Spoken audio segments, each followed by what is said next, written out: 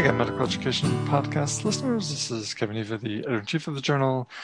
Today, from weather that seems to be gloomy both here and in Scotland, where I'm connected with Maeve Coyle, who's a PhD candidate in the Aberdeen Curtin Alliance, University of Aberdeen specifically being the Centre for Healthcare Education, Research and Innovation, and Curtin University is in Perth, Western Australia.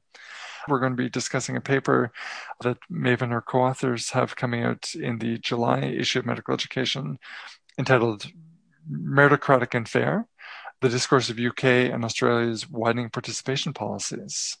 Welcome and thanks for taking the time to chat. No problem. Hello.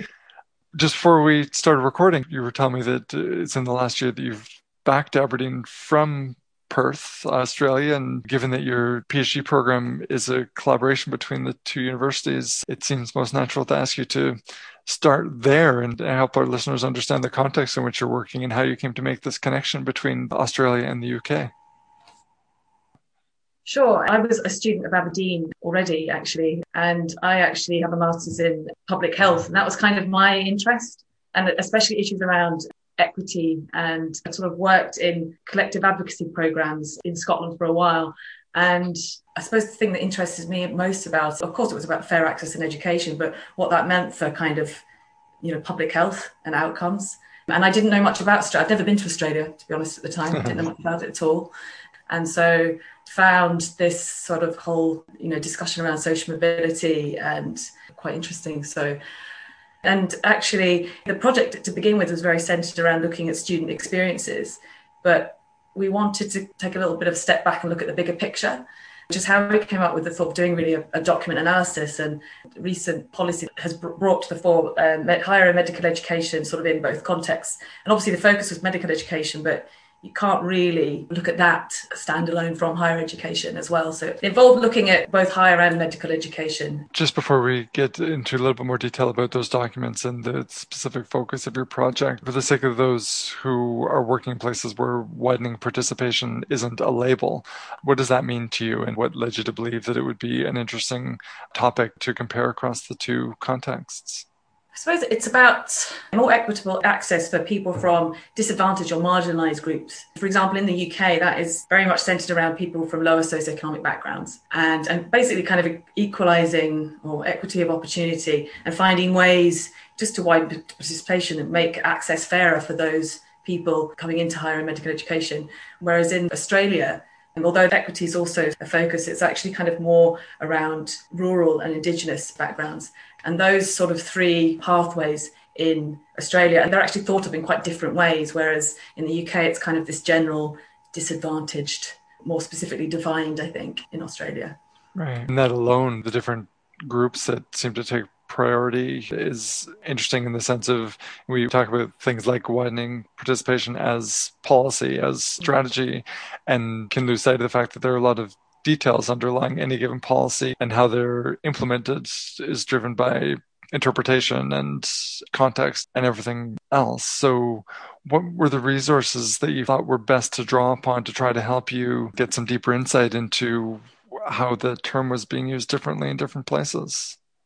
I suppose, in terms of this particular project, because it was an international comparison, really, so I thought, where do I begin, really? And the UN sustainability goals came to mind. And in terms of being quite a good place to start, in terms of, laying out a sort of roadmap, I guess, for different countries and nations and how they might approach these things. There was 17 goals maybe, and, numerous targets within all of those. So I kind of just worked through and really found the ones that basically were linked to widening participation means in those contexts. So linked workforce diversity, improving healthcare, access to education. I then went on to government websites. I also kind of looked, I guess, at the national regulatory agencies as well for medicine, and started looking at medicine specifically. But that's, as I was saying, when I realised it sets more broadly within higher education. Certainly in the UK as well, there was very little in terms of specific health legislative documents that really mentioned widening access. As we went on, we decided to only include documents that did refer to medicine specifically and within 10 years. So as you waded through that and tried to glean some insight into how the focus differed across the two places. It sounds like there was some cultural aspects, for lack of a better word, in terms of how people were interpreting and using these notions of widening participation. You comment on how Australia is trying to achieve equity and workforce diversity, and how similar widening participation policies in the UK appear to be more about pushing forward the individual and socioeconomic. How did you come to that conclusion that the priorities are so different, though on the face they sound to be pursuing similar ends? Yeah, they turned out to be quite different, actually. So using critical discourse analysis was just a really useful way in terms of really just starting to really look at the language. Of course, within critical discourse analysis, there's so much there in discourse analysis as well. It's a good way of looking at and analysing sort of power struggles, really, and how language can be used to produce and reproduce forces of power, really. And certainly within the UK text, it became quite, I suppose partly as well, I had to sort of acknowledge the fact that I'm from the UK. And at this point, I'd never been to Australia either. So I was quite used to, particularly to the way that the UK talked and thought about these things. And it was only when I really started using these different techniques for coding and analysis that really helped me kind of really start to notice the nuances and the differences that were coming out. And in the UK, as you were saying, social mobility is this real driving force behind lifting people out of disadvantage, really, and about access to higher education and access to medical education there too. And this notion of fairness within a meritocracy was really paramount. One particularly interesting thing for me, Australia, very different, much more linked to the drivers around workforce diversity and community and nation building, very much linked to context. And actually the time period we were looking at was just after the global recession, well, very much affected America and Europe.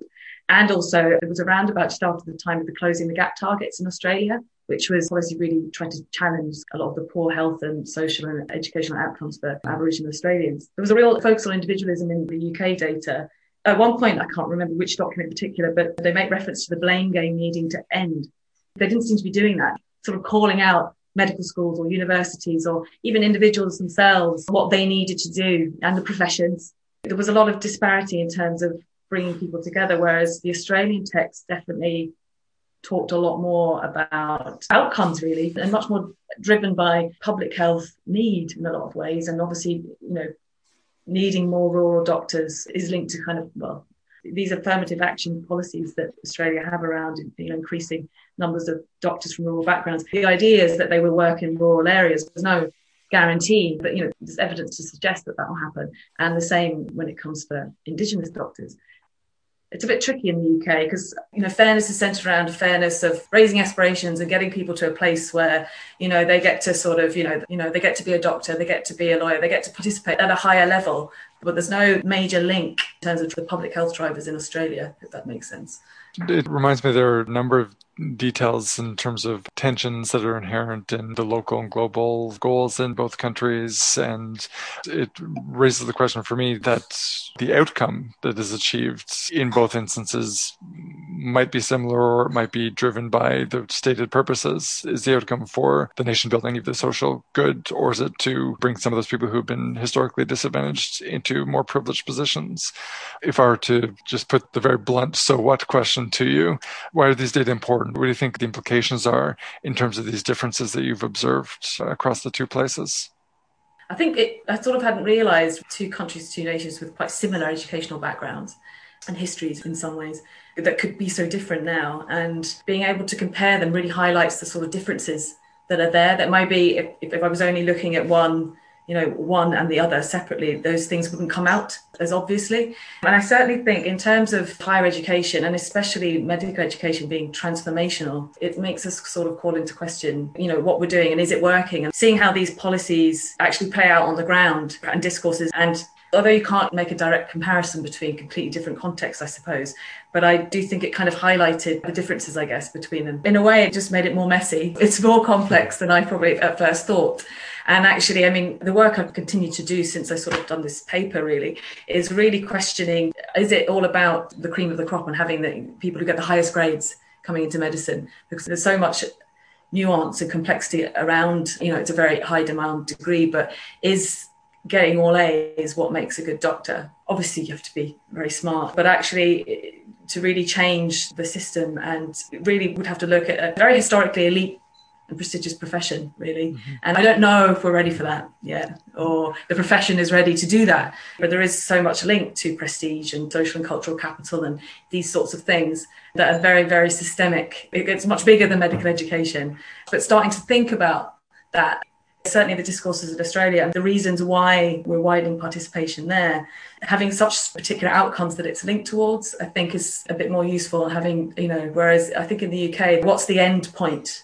Yeah, and I think that's likely a very good spot for us to end up on, because it always seems that things wind up being more complex than we first anticipate when we go into things like this. And so reinforces the value of you having done the work and shining some light on how these seemingly straightforward affirmative action strategies can even be very different depending on where they're implemented and how and for what purpose. So you raised the question in your title of meritocratic and fair, clearly the root of the issue. And I'll thank you for drawing our attention to it by letting the readers know again that the subtitle, for those who want to read the details, is The Discourse of UK and Australia's Widening Participation Policies.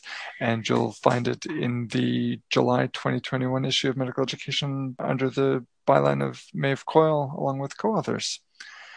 Thanks, Maeve. Really appreciate your time. Thanks very much.